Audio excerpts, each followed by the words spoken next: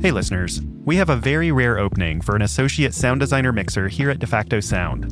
That's my sound design studio and the studio behind 20,000 Hertz. To learn more, visit jobs.defactosound.com. This application window closes on May 22nd. Now, onto the show.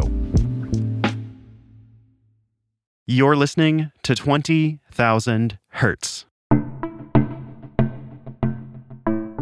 With misleading information all over the internet, celebrity deepfakes, and scams coming at us from every direction, it can often feel like we're living in the age of misinformation. But in reality, it's always been this way. People have been misleading each other since the dawn of time, using whatever technology they had available. Julius Caesar had wildly exaggerated tales of his victory recited in the streets of Rome. Napoleon used fake newspapers to convince an Austrian army to come out of their stronghold. And in World War I, both sides used airplanes to drop leaflets of propaganda into enemy territory, the goal being to damage the morale of the opposing army. Here's an excerpt from a German leaflet, which was directed at American soldiers. What business is this war in Europe to you anyhow? You don't want to annex anything, do you? If you stay with the outfit, 10 chances to 1, all you will get out of it will be a tombstone in France.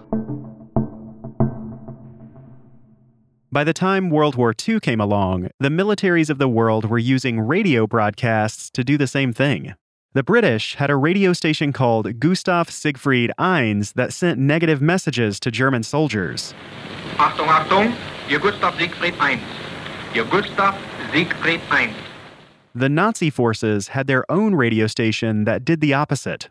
Their most famous broadcaster was known as Axis Sally. Her messages were often aimed at American women who were waiting for their loved ones to come home from the war. Good evening, women of America. As time goes on, I think of you more and more, waiting for the one you love, waiting and weeping in the secrecy of your own room, thinking of the husband, the son, or the brother, who is being sacrificed by Franklin D. Roosevelt, perishing on the fringes of Europe. The Japanese army had their own propaganda station called Radio Tokyo. But strangely enough, the most infamous voice behind Radio Tokyo didn't want to spread propaganda at all. And the fact that she ended up working for the Japanese military really came down to bad luck.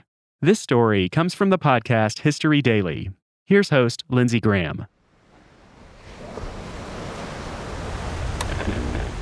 It's August 14th, 1944, and a U.S. Navy vessel cuts through the choppy waters of the South Pacific. On deck, a young sailor fiddles with a shortwave radio. He and a small group of his fellow seamen are looking for something to alleviate the monotony of another day aboard ship. As he turns the knob in search of a signal, the sailor tells his friends that he hopes they get to hear his favorite show, The 0 Hour. It's a Japanese propaganda broadcast meant to demoralize American and other Allied soldiers. But this sailor loves The 0 Hour because of the good music and the personality of the playful announcer, an English-speaking Japanese woman who goes by the handle Orphan Ann. The young sailor hears the crackle of band music and a song nearing its end.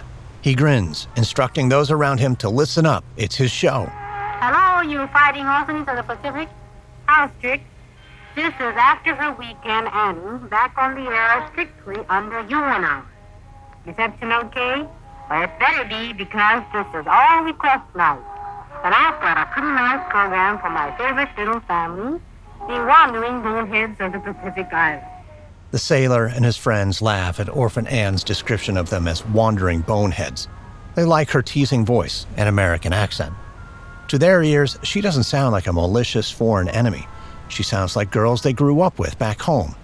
The 0 Hour is not the only Japanese propaganda show coming out of Japan, and Orphan Ann is not the only host. There are as many as 20 female English-speaking hosts like her. American servicemen begin referring to them collectively with one now infamous nickname, Tokyo Rose.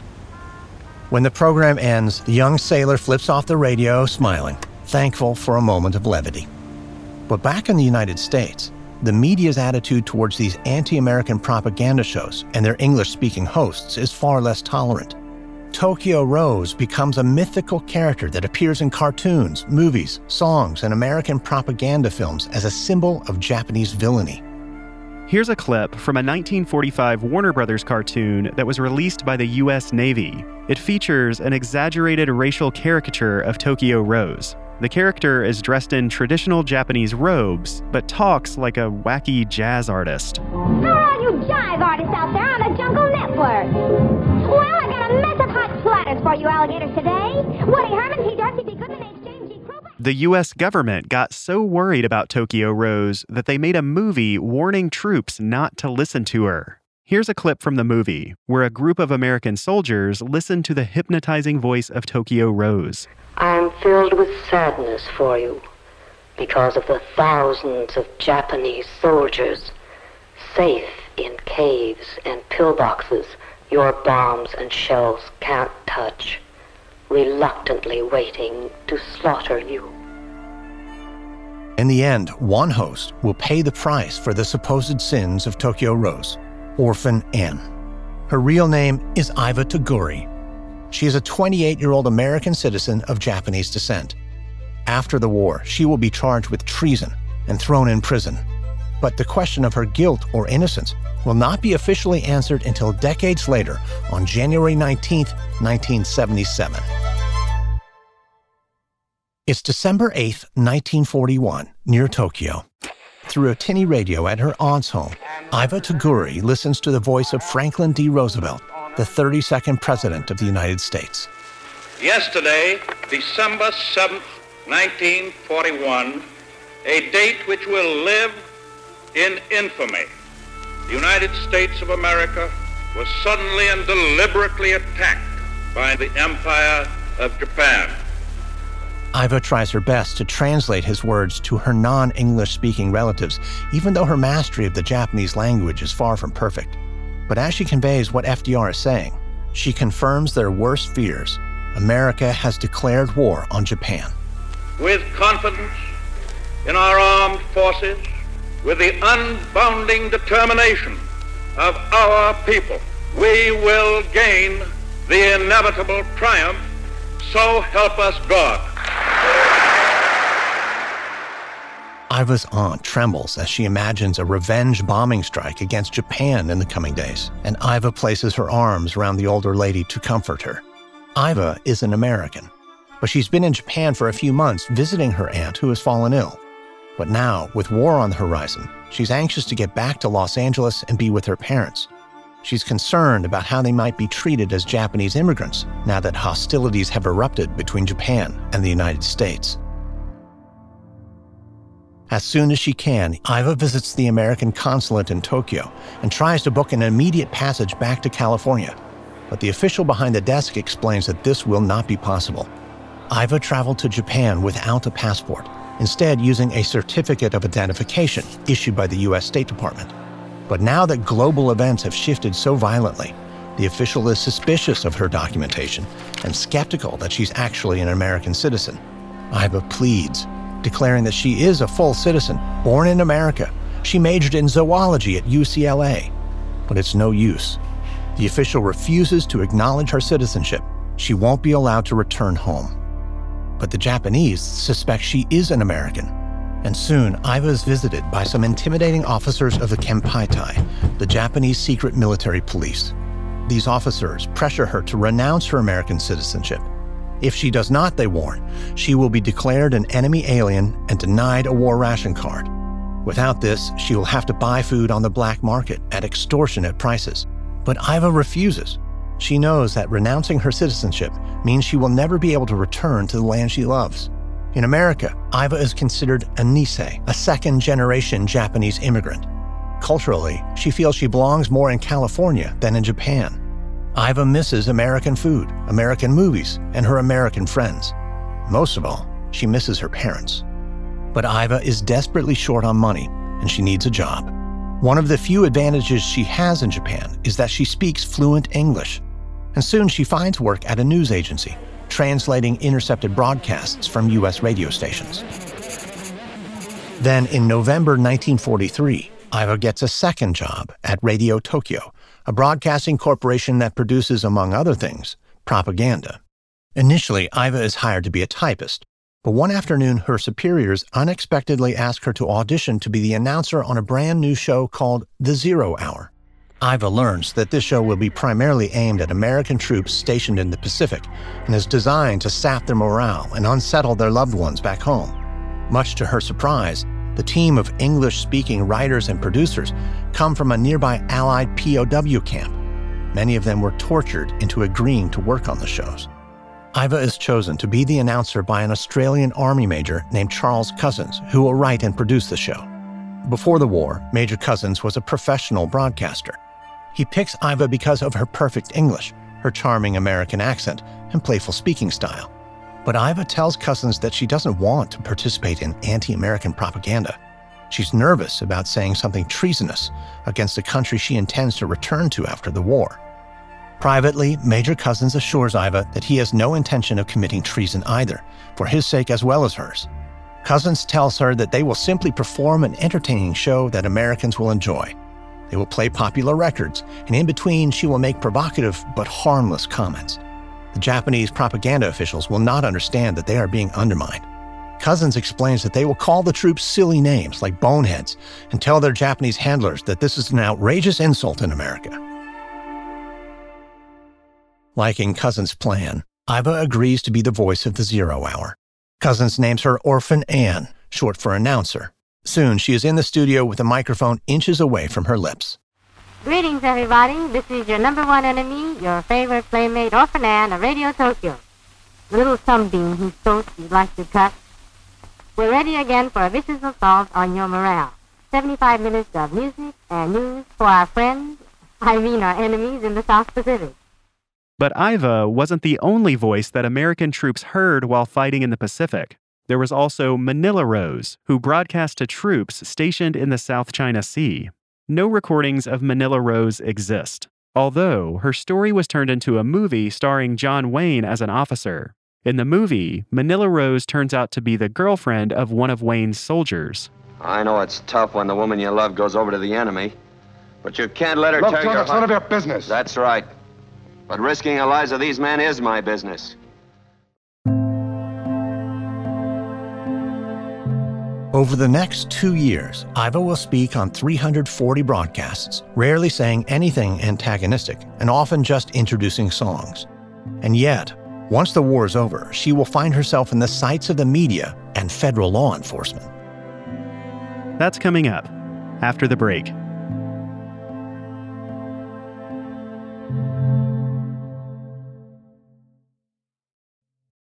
Look, Bumble knows you're exhausted by dating.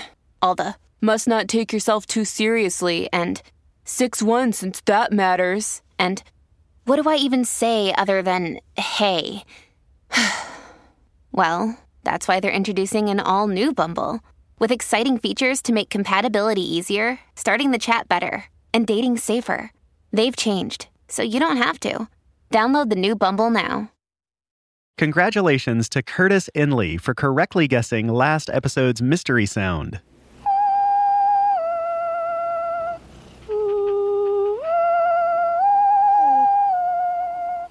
That's the singing voice of Gizmo the Mogwai in the 1984 movie Gremlins. It was actually Howie Mandel who voiced the speaking parts of Gizmo. Blink your eyes.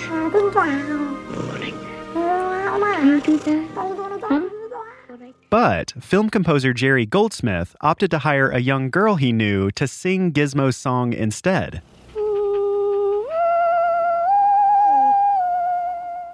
And here's this episode's mystery sound.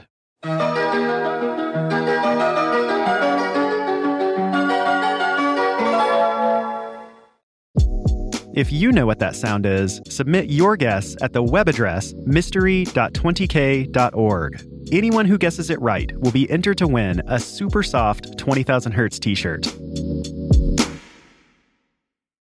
For me, the hardest part of hiring is narrowing down the search, and that's where Indeed can help. Indeed is your matching and hiring platform with over 350 million visitors every month. That makes it the world's largest platform for finding skilled staff. In fact, during the time it'll take me to read this ad, 23 people will have been hired on Indeed. Whenever we list a job, we get a lot of applications. So many of them are from brilliant and talented people. But it can be really hard to have those applications rise to the top. With Indeed's Smart Matching Engine, that process becomes a lot easier. And over time, the matching engine learns your preferences. The more you use it, the more efficient it becomes. According to a recent Indeed survey, 93% of employers said that Indeed delivers the highest quality matches compared to other job sites. Right now, our listeners can get a $75 sponsored job credit at Indeed.com/Hertz. That's Indeed.com/HERTZ. Terms and conditions apply.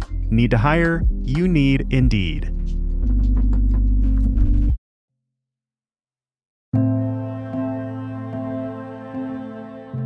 Iva Tagore was an American citizen who was trapped in Japan during World War II. Since Iva was a native English speaker with a perfect American accent, the Japanese military coerced her into broadcasting propaganda aimed at American troops. After the war was over, Iva hoped she could finally get back to America and lead a normal life. But that wasn't going to be easy.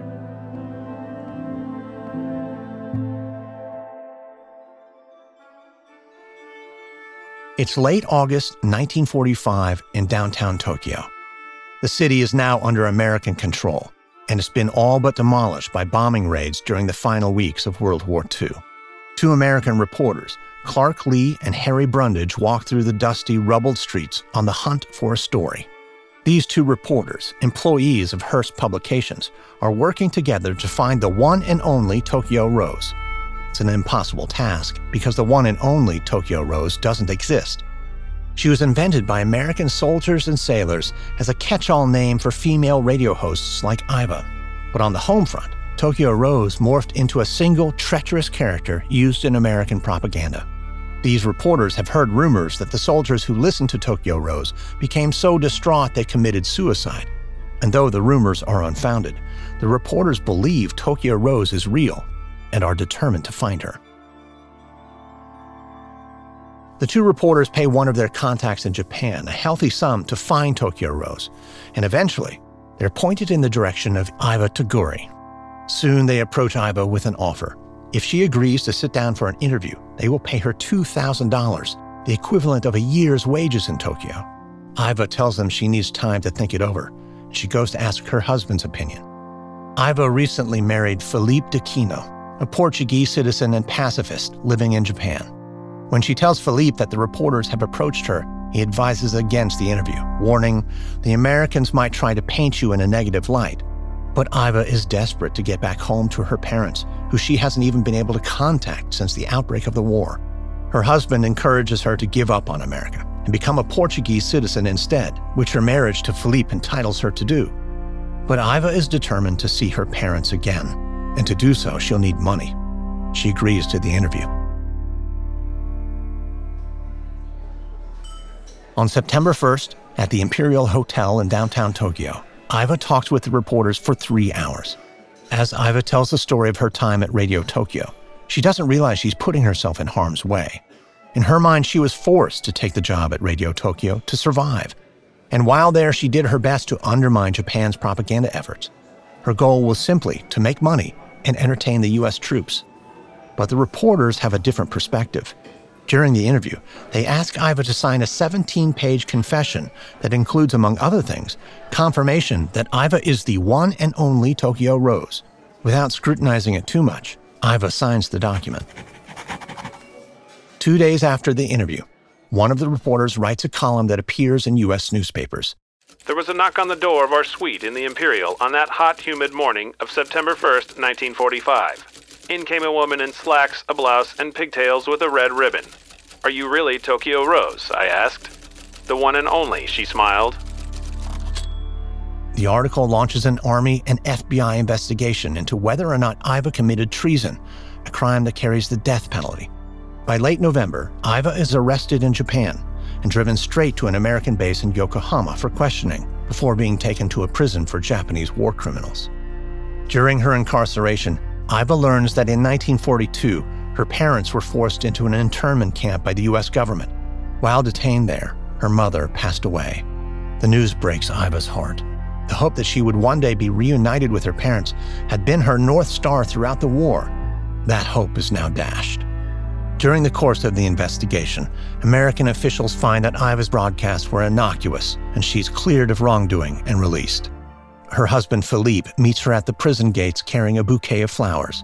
The couple is keen to put this unpleasant episode behind them and move on. But Iva's troubles are only just beginning. Soon she will get pregnant and apply for a passport so she can re-enter the United States and raise her child there. But when this news reaches American shores, it provokes a new wave of hatred. Walter Winchell, an influential American radio broadcaster, begins an on-air campaign to encourage officials to deny her application and try her for treason. And that, ladies and gentlemen, winds up another Jergens Journal until next Sunday night at the very same time from San Francisco. Until then, and with lotions of love, I remain your New York correspondent, Walter Winchell. Good night.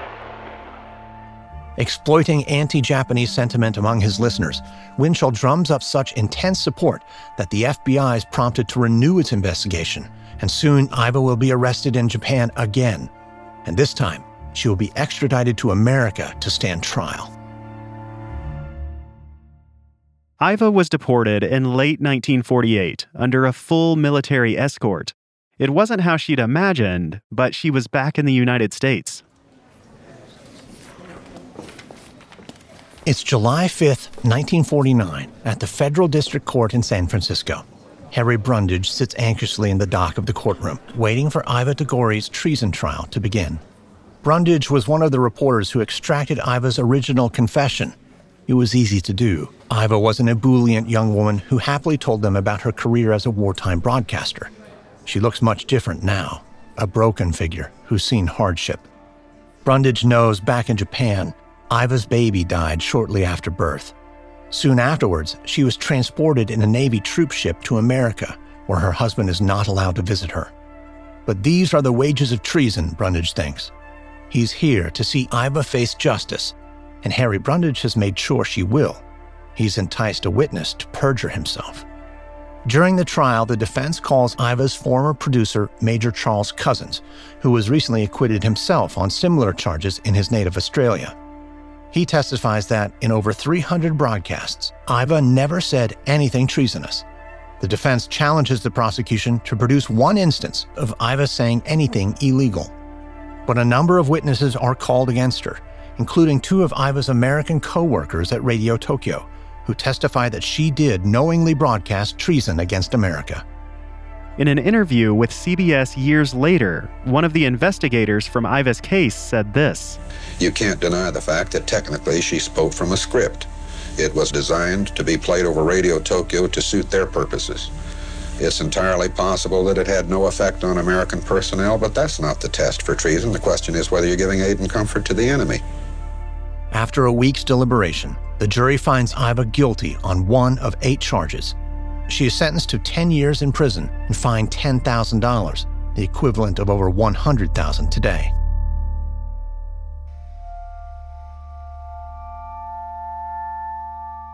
Iva serves 6 years in prison before being released on good behavior. Separated from Philippe, she moves to Chicago to work in a shop owned by her father to pay off her heavy fine. But she never stops fighting to clear her name. She applies for a pardon to President Eisenhower in 1954, and then again to President Johnson in 1968. Both applications are ignored.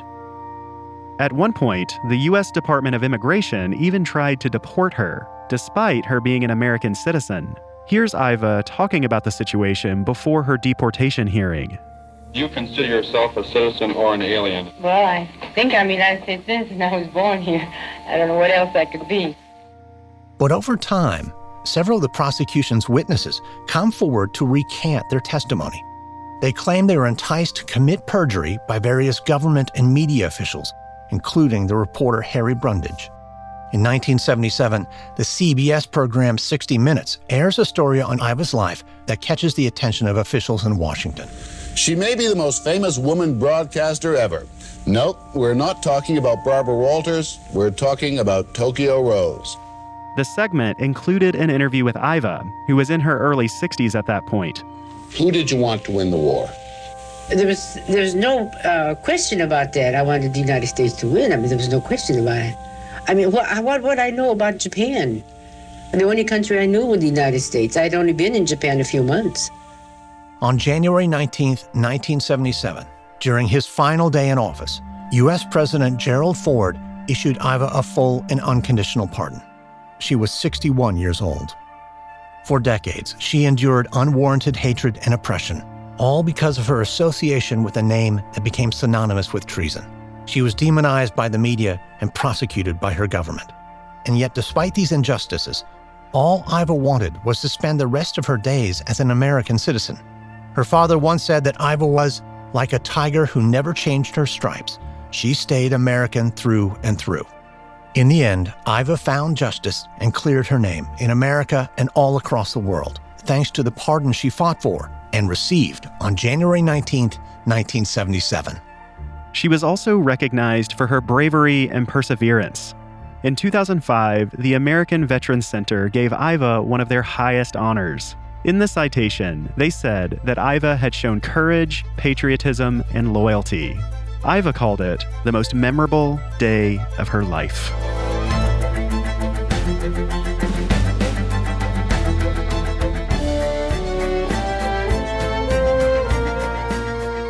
That story came from the podcast History Daily. On that show, host Lindsey Graham takes you back in time to explore a momentous event that happened on this day in history. What you just heard was a slightly extended version of their show. Over on their feed, the show is delightfully bite-sized. To hear more, subscribe to History Daily right here in your podcast player. 20,000 Hertz is hosted by me, Dallas Taylor, and produced out of the sound design studios of DeFacto Sound. This episode was written by James Benmore and co-produced by Noiser and Airship. With additional material written and produced by Andrew Anderson and Casey Emmerling. And sound designed by Joel Boyder. It was hosted, edited, and executive produced by Lindsey Graham. Audio editing by Molly Bach, with music and sound design by Lindsey Graham. Thanks for listening.